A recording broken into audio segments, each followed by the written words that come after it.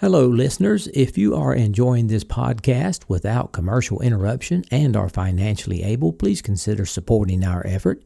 To contribute, go to the homepage, spacerockethistory.com, and click on the orange Donate button or the Patreon link. Thanks. We choose to go to the moon in this decade and do the other things, not because they are easy, but because they are hard. Godspeed, John Glenn. Roger, 0G, and I feel fine. Getting my feet out. Okay, I'm out. How does it feel for the United States to be the new record holder? At last, huh? When that baby lights, there's no doubt about it.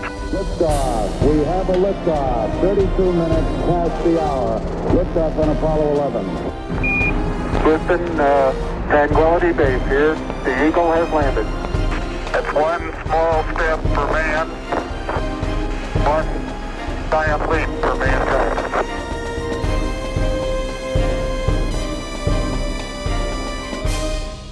Hello and welcome. This is Michael Annis, and you are listening to episode number 407 of the Space Rocket History Podcast. And now, Skylab. We can fix anything. Good evening. The job of trying to salvage the mission of Skylab 1 has begun. The three astronauts, Pete Conrad, Dr. Joseph Kerwin, Paul Weitz, have arrived on the scene 270 miles above the Earth, made an initial inspection, and apparently found no problems which looked unsurmountable. Their launch this morning was not quite as spectacular as those earlier trips to the moon, the Saturn 1B, which sent them aloft, being just no match in power or size for the giant Saturn V. But the job was done without a hitch. 5, 4, 3, engine sequence start. 2, 1, 0. We have launch commit and we have liftoff. The clock is running and Skylab has cleared the tower. 108,000 miles and 7.5 hours later, they rendezvoused just as planned over Guam with the crippled Skylab. And they found there just what Houston thought they would find. The meteorite and sun shield stripped away for the most part. The solar panel on this side of the spacecraft gone entirely. The solar panel on this side, which was to have deployed about like this and dropped the solar window shade down here, cocked at an angle about like that. The television pictures and the astronauts' description came back to Houston and confirmed just that. Let me give you a brief description as you suspected solar wing 2, right? No, 2 is gone. Completely off the bird. Solar wing 1 is in fact partially deployed, and the reason that you've got different readings not symmetric between your three solar panels is there's a bulge of meteorite shield underneath it in the middle, and it looks to be holding it down. I think that we can take care of that with the SEVA. It looks at first inspection like we ought to be able to get it out. The gold foil has turned considerably black in the sun. Hey, Houston. Go ahead. On the vent modules, all the covers are still intact. Roger. The covers did not leave the vent modules on wing number 1. Those pictures gave Houston enough information to decide whether to have one of the astronauts later on use a shepherd's crook to try to pull the remaining solar panel out to its full length. After a night's sleep tonight, the crew will venture into the crippled laboratory tomorrow and attempt to deploy the umbrella shade to bring down the temperature and make the interior livable and workable. If they can do that, their goal will be a full 28-day mission of scientific experiments and research. More work over a longer time than man has ever achieved in space. This is Walter Cronkite, CBS News Space Center. The Skylab 2 crew went ahead and docked the command and service module to the front port of the orbital workshop. Docking allowed the command and service module to save fuel that otherwise would have been used for station keeping. Once docked, the crew ate dinner and prepared for the stand-up EVA.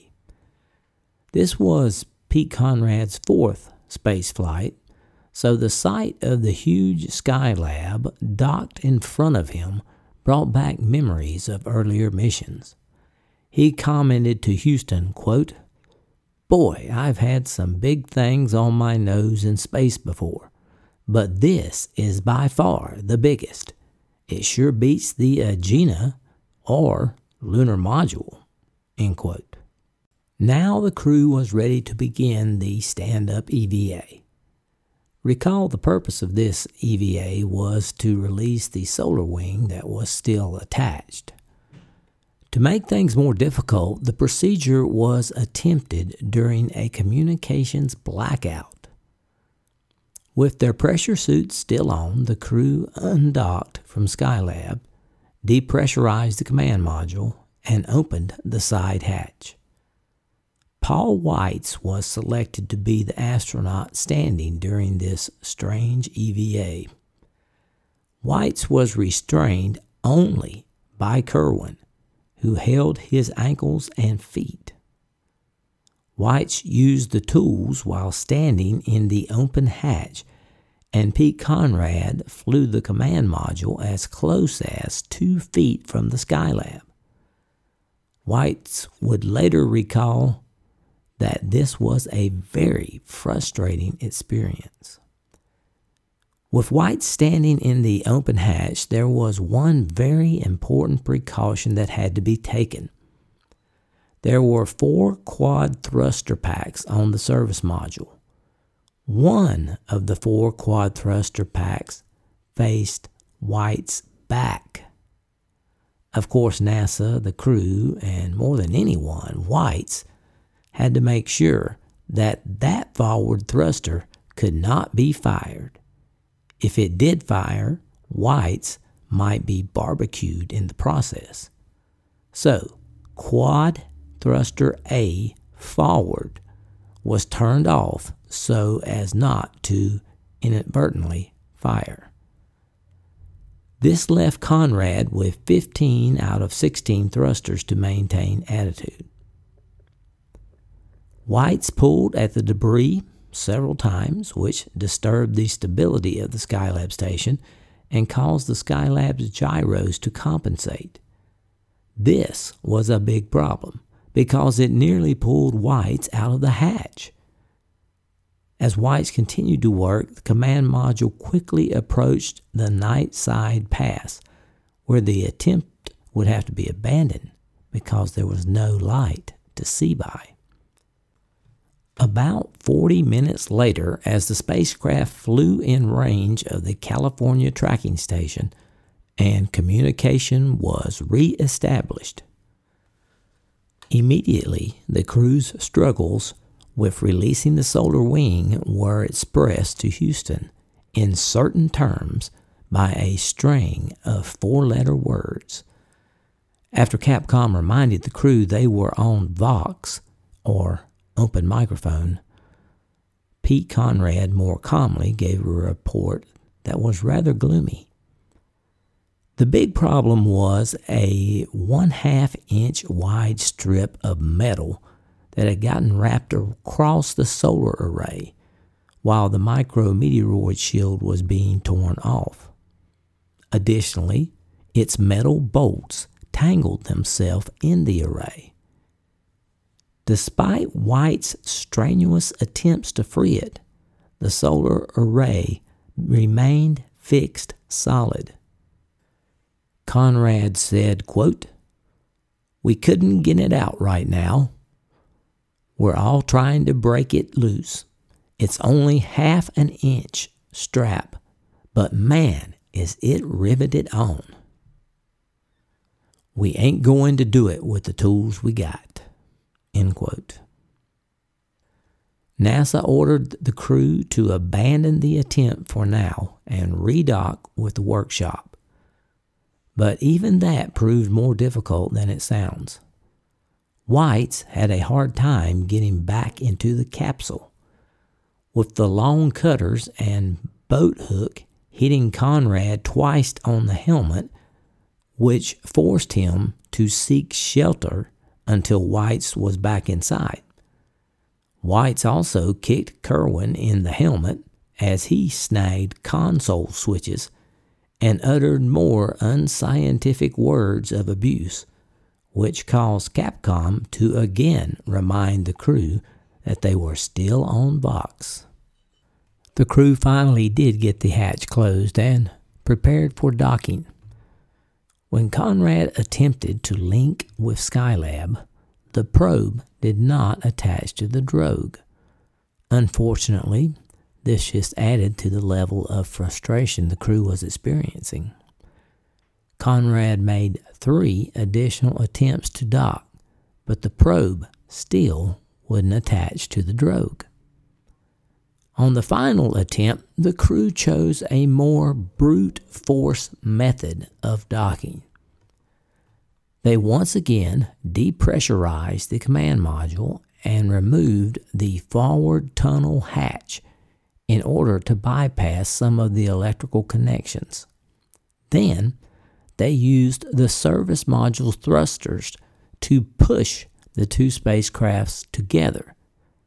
This finally caused the 12 capsule latches to fire, thus completing the very unusual docking. Conrad later reported that he burned the reaction control system engines to achieve final docking, and in doing so, he actually made a dent in the forward drogue assembly of the multiple docking adapter. Finally, at the end of a very long and tiring 22-hour day, the crew had finally docked to Skylab, and they enjoyed a well-earned rest in the command module. They would sleep in the command module this night and enter the workshop the next day after their sleep period. With the crew safely docked in front of the Skylab, they couldn't help wondering what was waiting for them on the other side of the hatch. They knew the pressure inside Skylab was stable, so pressure suits would not be required. But could they stand the heat? And would there be toxic gases from overheated insulation mixed into the atmosphere? Only time would tell. Following a night's sleep in the command module, the crew spent the morning of Saturday, the 26th, activating and checking systems in the multiple docking adapter and airlock module.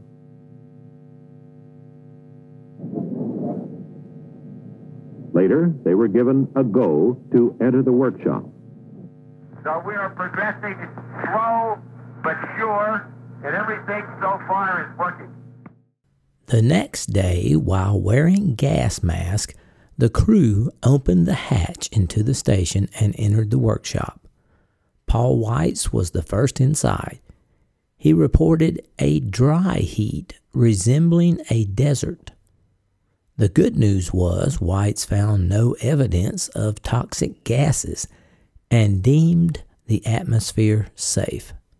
The bad news was the temperature was about 130 degrees Fahrenheit, which he called rather warm.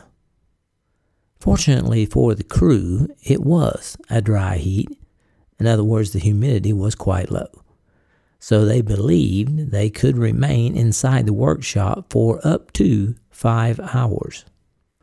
One of their first tasks now was to cool off the workshop. To do that, the crew was to deploy the parasol that would provide shade to reduce the temperature. The crew proceeded to the airlock area on the sun-facing side of the workshop and began to assemble the canister containing the parasol. The intense heat was stifling as they worked.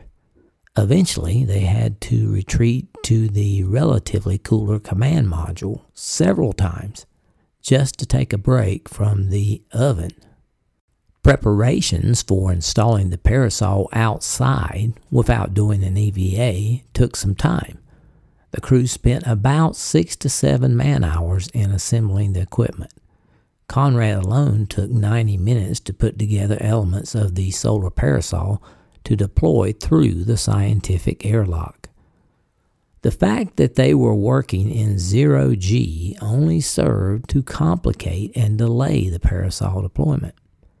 But eventually, the crew was able to extend the parasol and the folded arms swung out, spreading the fabric. Visual inspection by the crew, looking out from the command module's windows, confirmed deployment. But disappointingly, the shield had not completely deployed. Only about 2/3 of the parasol deployed due to crinkling of the parasol. Still, loud cheers could be heard from Mission Control, and NASA expected the shield to unfold correctly during future solar passes as it heated up. By late afternoon, the canister was positioned in the scientific airlock, ready for parasol extension. Okay, Pete, we had a little drop out there, some noise. Could you tell us what step you're on? We're about to put rod delta on. Roger, copy. Okay, we had no trouble venting it down. It vented in about 4 minutes, and it held 0 for 10 minutes without any outgassing. Door opened very smoothly, and so far the rod extension has gone very easily, and as I say, we're just taking a little heat break. Some 4 hours after the operation began, the thermal parasol was deployed. It was then placed in position close to the workshop skin. Well, we don't think so, Houston. We can see the ends of all the rods. It's completely free of anything. There's nothing hanging it up. It took about 2 revolutions of Skylab before temperatures began to fall. Projections showed that if the present trend continued, the workshop would be below 100 degrees the following day. It wouldn't be the most comfortable environment, but after a discussion with the crew, the decision was made to proceed the next morning with the normal flight plan. Over the next 3 days, the interior of the workshop cooled off quite a bit. The crew could actually determine the limits or border of the parasol just by running their hands across the inner wall of the workshop and feeling the significant change in temperature. Overnight, the internal temperature dropped to a more comfortable 90 degrees Fahrenheit, which was close to Houston temperatures at that time of year. But for the first few nights, the crew chose to sleep in the docking adapter, where it was a pleasant 68 degrees Fahrenheit. 2 days of hectic repair work, the astronauts began moving into Skylab, their home away from home. They had their first meal in the wardroom with its picture window looking out on space and the Earth 270 miles below, and they held a news conference. Mission Commander Conrad predicted that if not this crew, then the next, equipped with the right tools, will be able to get a pesky solar panel out and working. Dr. Joseph Kerwin was asked how the crew is adjusting to the weightlessness of space. You do have a sense of up and down, and you can change it in 2 seconds whenever it's convenient to you.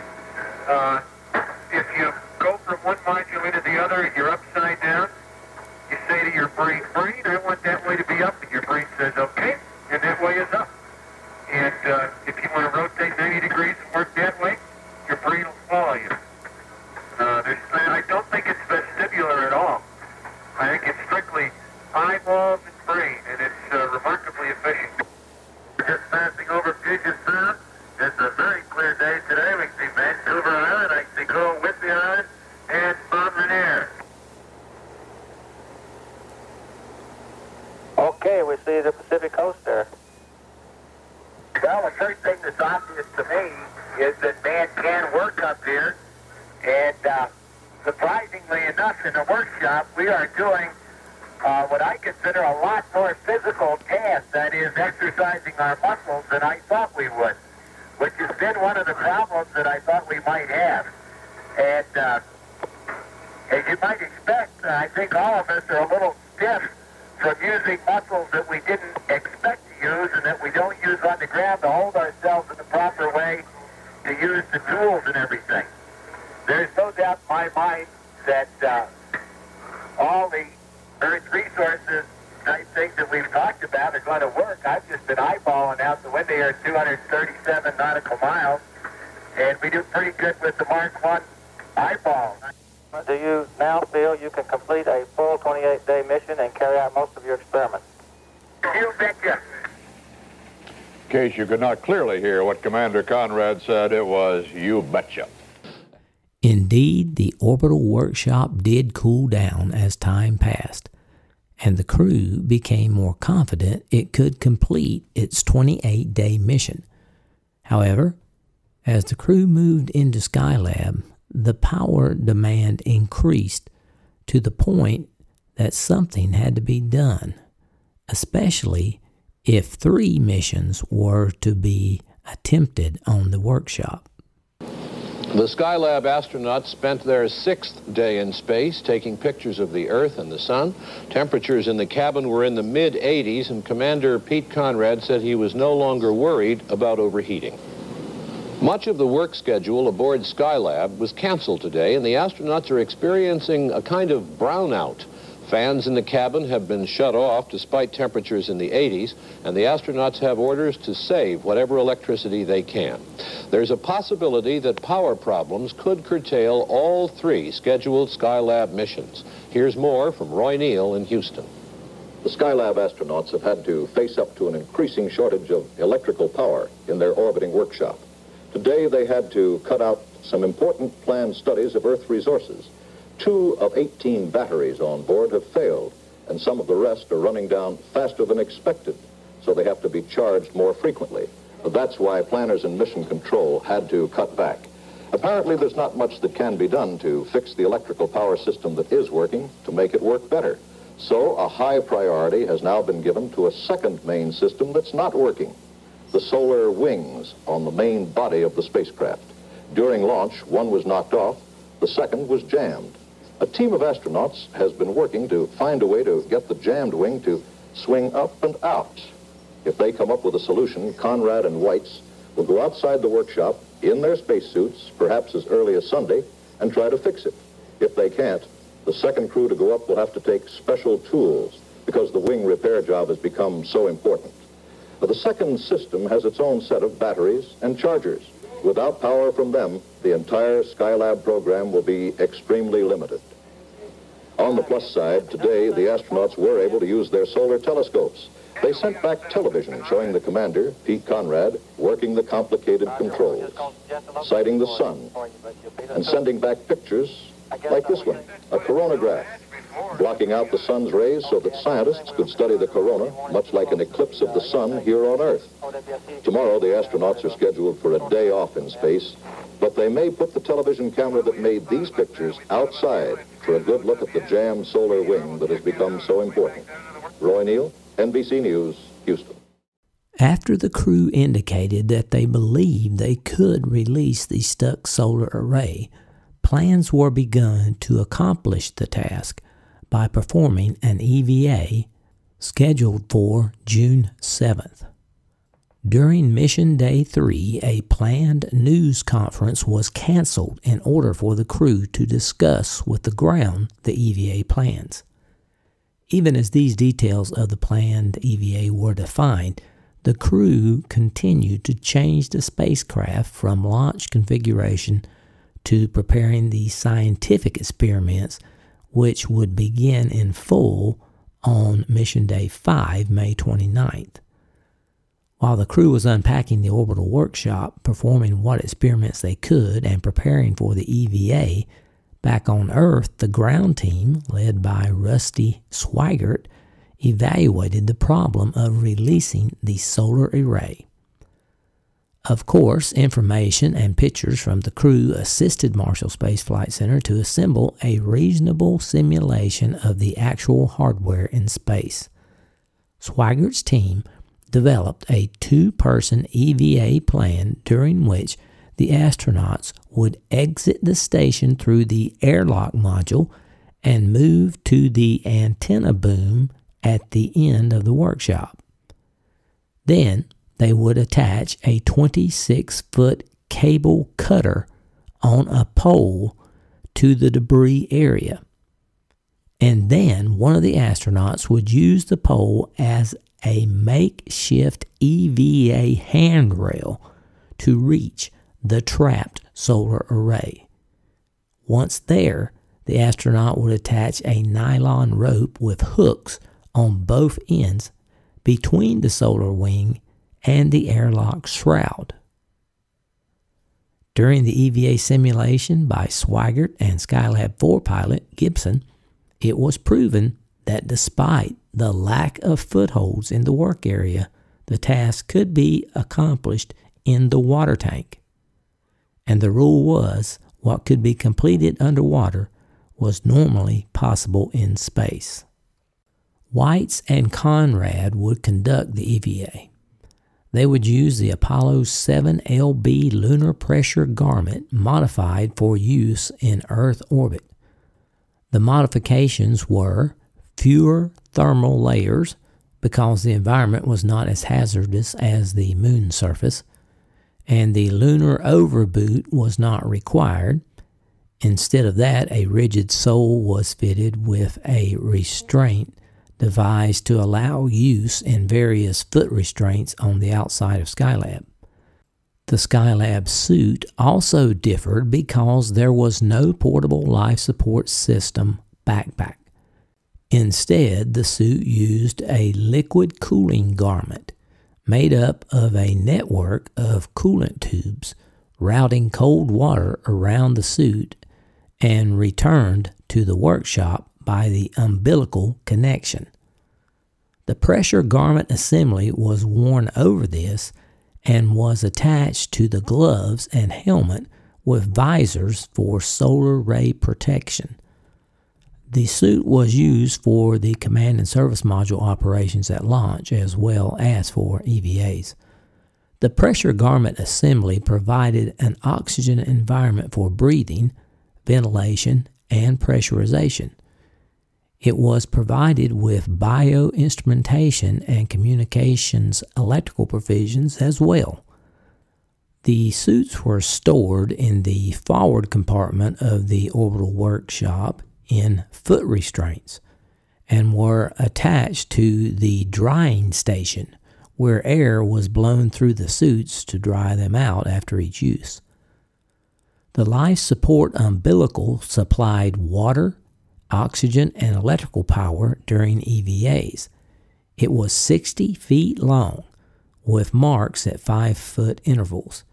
It was visually tracked as the crewmen exited the airlock. The umbilical supplied the astronaut's life support assembly in the suit, where it was regulated and distributed throughout the suit by a pressure control unit. In an extreme emergency, an additional oxygen supply was available by a secondary oxygen pack, which was usually attached to the thigh of the wearer. On June 6th, Conrad and Kerwin had detailed conversations with Swigert and practiced using the EVA tools inside the station. Finally, on June 7th, it was time to begin the EVA. Since he had worked through the simulation, Rusty Swigert was selected to be the EVA Capcom. Conrad and Kerwin exited the airlock in the darkness of a night pass. At first they were disoriented, as they had no visual reference other than the Skylab structure. Conrad commented on where the clouds, earth, and sea had gone. But under the floodlights of the airlock shroud, Pete assembled the 25-foot-long pole and attached the cutters at one end. He then traversed along the pole to ensure that the cutters were against the debris that had to be cleared. Then he made his way back to Kerwin, whose task was to do the actual cutting.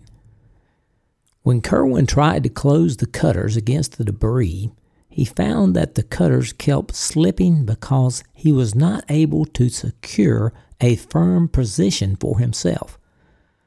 For over 30 minutes, he tried in vain to close the cutters and reported that with one hand wrapped around the pole to restrain himself, using the other free hand to close the cutters, it was a hopeless situation. Let me direct you, Joe. You can pull the pole back. I can pull it back some, I think. Oh, you know. We're out there. Wait a minute. Hey, that's a beautiful place to cut it, right? See? Yes? Yeah, you're in the right area if you get through those wires. Just take your time. Okay, Houston, we're out there. We have the debris inside. There looks like enough room to get the cutter. And I'm trying to help Joe stabilize. Now, Joe, you're way past it, it looks like. I don't think I am. Yes, you are. Come towards me. I'm not past it. No, if you're going to hook it down there, you are. Well, you know what I'm going to have to do then? Wait a minute. I might get enough out of it there. See, I've got it tethered, and that prevents me from pulling it back too damn far. All right, you need to move the tether up. Wait a minute. You're still in front of it. I mean, it's down -X. Side of the disc cone from the one you're operating on. That is, we operated from the right-hand side of the disc cone. That may help you if you need more pole. It's not a question. It's not a question. I've got more than enough pull, Rusty. It's a question of keeping my feet from flying away so that I can not only reach the thing, but hold it there.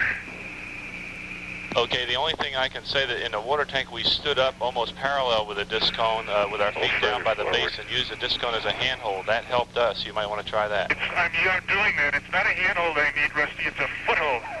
Right, we put our feet right at the base of the disc cone. That's where they are, Rusty. Okay. It's easy to get it in touch, but it's impossible to get it to stay there. It was a familiar problem encountered during the Gemini EVAs, which was a lack of firm footholds. Putting pressure on the cutter created momentum in the opposite direction, and Kerwin floated away. On several occasions, Joe moved his hand away from the pole to open the cutters, only to have the cutters move away from the debris as he was trying to use them. Now his pulse was racing to 150 beats per minute. Kerwin passed into communications blackout, and he evaluated his situation. To do that, we understand. Okay, and for your information, we're about 30 seconds from LOS, and you got 26.5 minutes of day left. And we're going to pick up a Vanguard at 5-4. That'll be after dark. Where are you going, Joe? I can't stabilize myself on this side. I just can't do it. Yeah, rest. I'll tell you what, Joe. Where's your umbilical with respect to mine? I see it. Where are all of you? Wait. Let me try straddling it like this. Wait, we're getting umbilicals and everything else. I'll twist it over. I think this may do it. Right here. It's been 2 hours and 26 minutes since the hatch has been opened. Crew is in daylight now. 54 minutes of daylight remaining.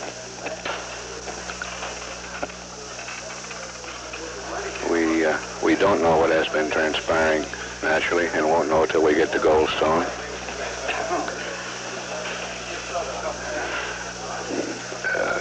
During the height of the activity in an attempt to secure the cable cutters,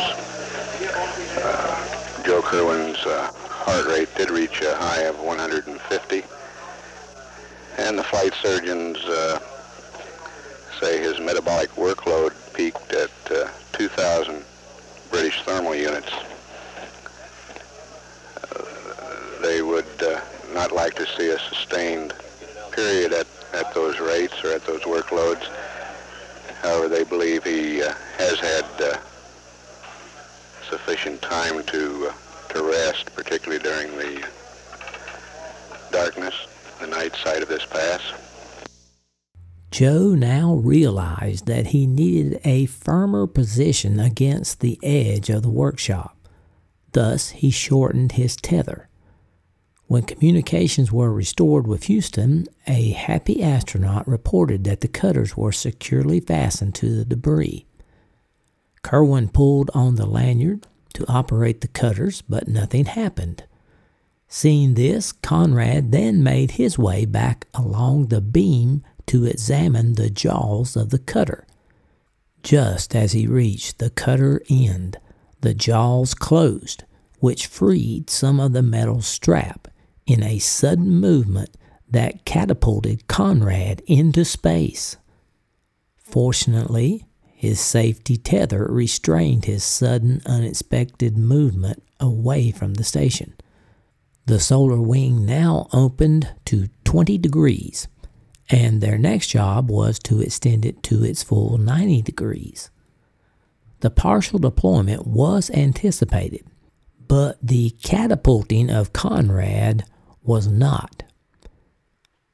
Before cutting the debris, Conrad had hooked a tether to the vent module relief hole in the boom and secured the other end to one of the solar observatory support trusses.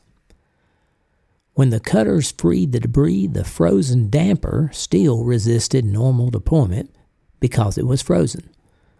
Both astronauts pulled on the tether to no avail, so Conrad placed his feet on the hinge, stooped to fit the tether over his shoulder, and then stood up. Kirwan again pulled on the tether, and this time the solar wing suddenly released and blasted open.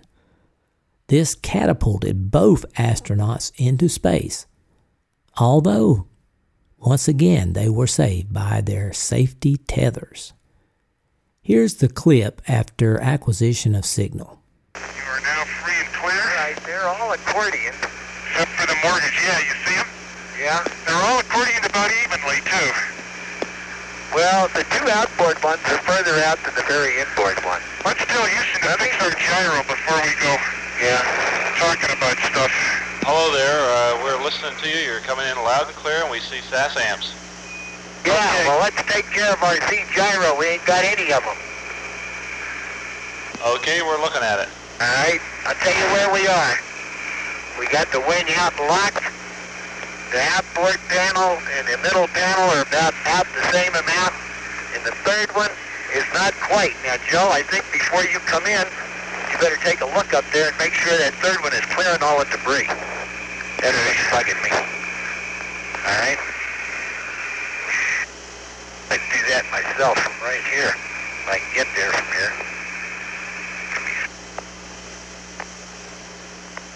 Okay, Pete, we want to understand that the outboard two were almost all the way out last time you looked, and the inboard one... No.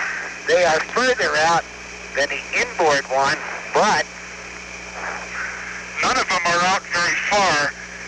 All of them are accordioned evenly, and the angles between the panels look to me like about 20 degrees, Rusty. So they've got a good long way to go. Okay, are they still moving? And how long ago did you get them out? Got them out about 5 or 8 minutes ago, and they're not still moving. doesn't look to me like they're moving at all. If they are, it's really super slow. I don't think they're moving. No doubt in my mind they're staying right where they are for the moment. You guys are going to bake them out, right? That's the plan. Okay. I think you're going to have to do that. That's what I'm saying. I'm trying to... Go on down to the SAS, Pete, and let's get going. Yeah, I want to... Okay. Excuse me. Okay, Pete, can you tell us where you are? Are you still out near the SAS wing, or what's your status there? I'm down, going, headed for the SAS. Right this instant, I'm in the SAS, and I'm getting ready to pull in all my umbilical. Joe, can you see my umbilical? Just a second, I was doing a 360 to get mine in charge here. Yeah, well, I'm trying to, let me get in here with my umbilical in the right place. I think I want to do it that way, right? Okay, Pete, just out of curiosity, did you cut through the strap or pry it, or what'd you do with it? Cut through it. And I'll tell you what, let me tell you what it was. It was where the spheroid shield had torn off of both sides of the angle so that we had two angles in the doubler with the bolts in it. Get no flanges. Okay? This is Skylab Control. We've had loss of signal at Texas. Tracking ship Vanguard will acquire in about 9 minutes. The solar array wing is out. The bolt cutter's successful in severing that aluminum strap. The 3 solar cell panels on the wing not fully deployed. The inboard one less deployed than the other 2. The plan is to initiate a maneuver with the spacecraft, 45-degree pitch maneuver, to get that wing more into the sun, warm it up, and it's believed that the panels will then deploy fully, or at least more fully. Everybody listening up?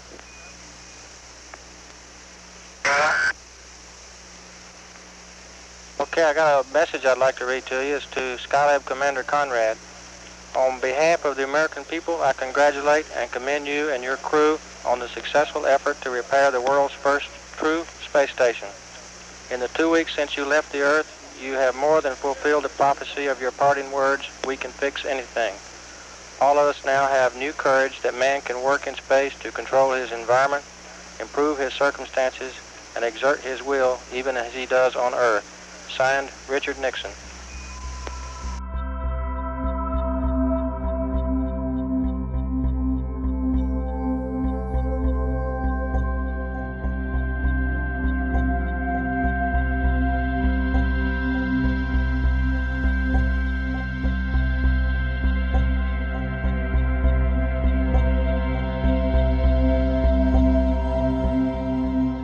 Salutations from the foothills of North Carolina on the shores of the mighty Yadkin River. This is Michael Annis, your host, and I want to say thanks for listening to episode number 407 of the Space Rocket History Podcast, entitled Skylab, We Can Fix Anything.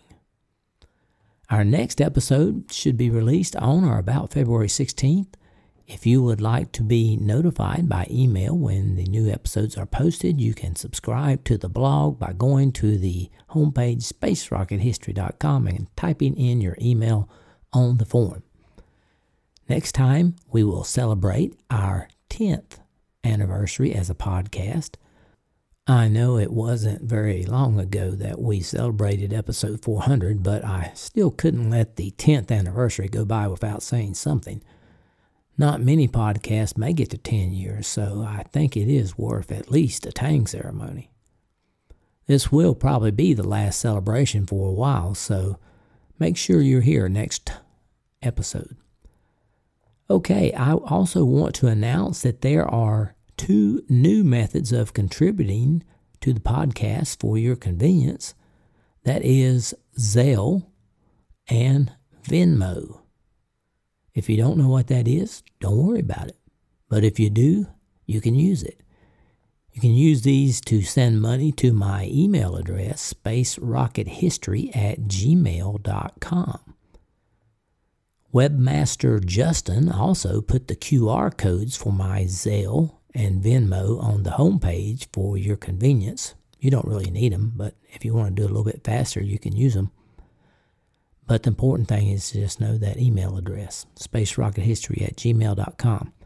Speaking of donations, the 2023 donors page is ready to be checked now, so if you have a chance, click on the donors page and make sure you are in the correct level and have the correct amount of emojis.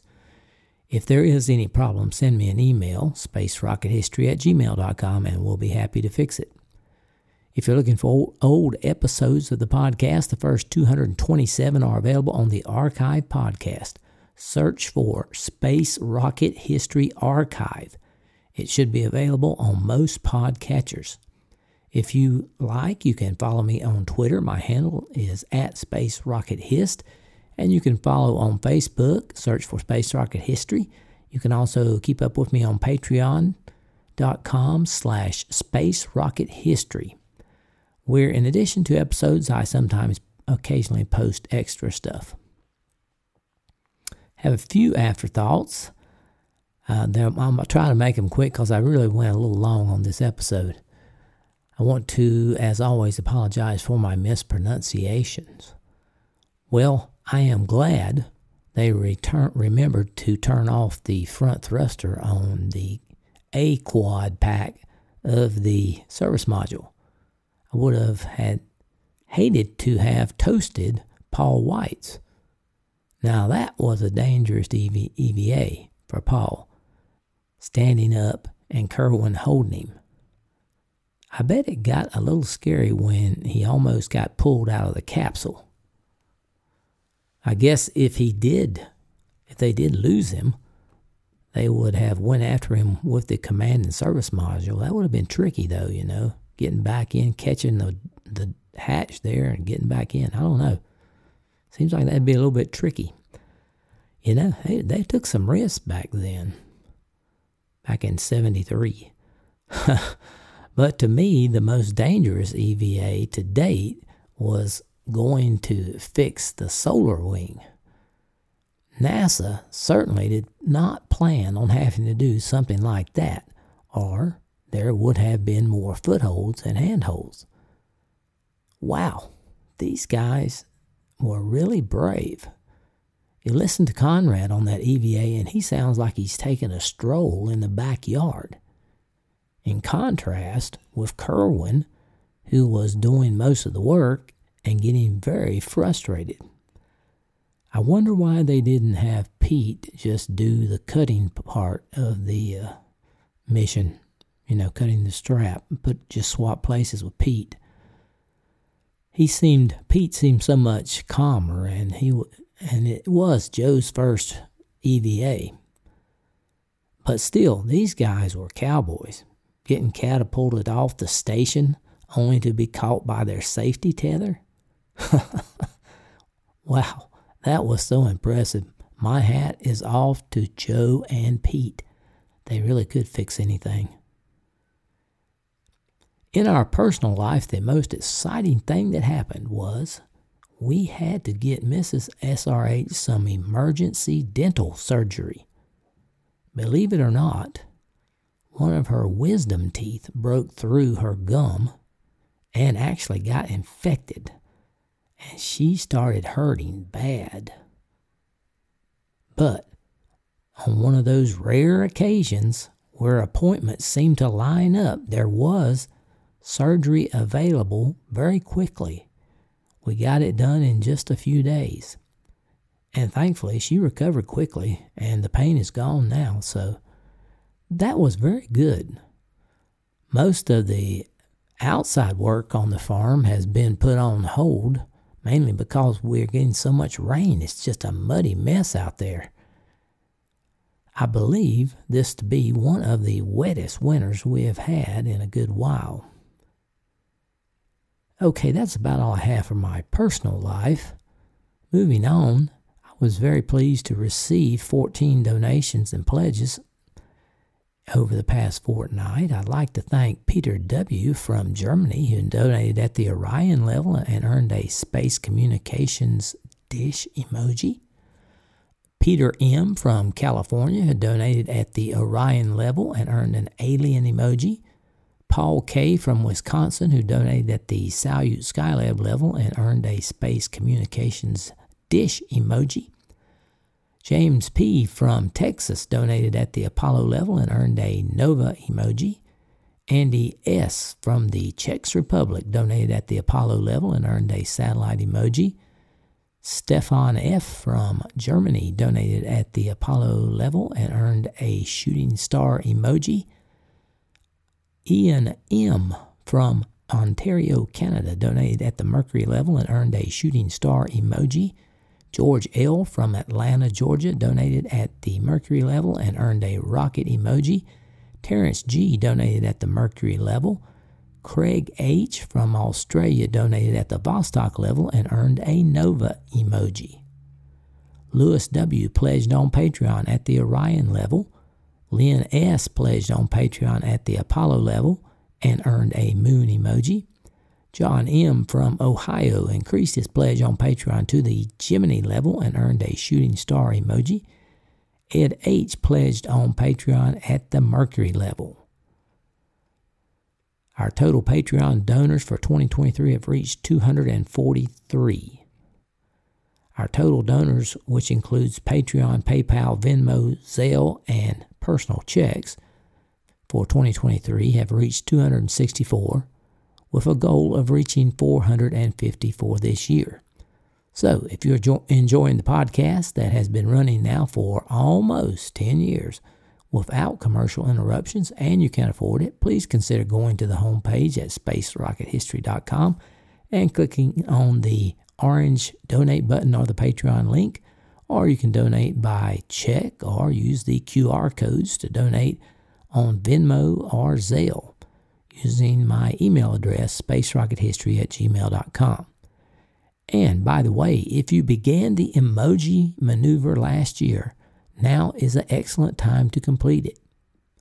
We have about 25 supporters who have earned the Space Communications Dish Longevity emoji for 9 years of support.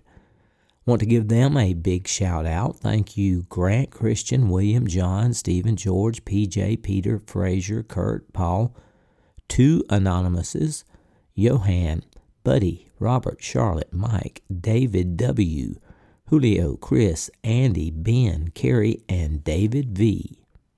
We really appreciate it. Now, here's Mrs. SRH with this episode's donor giveaway. Thanks, Mike. Hello, Space Rocket History friends. As you know, the winner for this episode will get the choice of the beautiful SRH archive magnet, or the regular magnet, or 2 stickers, or a NASA meatball sticker. With the help of Google's random number generator, I selected Daniel Myslevek. Daniel Myslevek, if you would email us, spacerockethistory@gmail.com, tell us your address and your SRH prize preference, we'll get this out to you.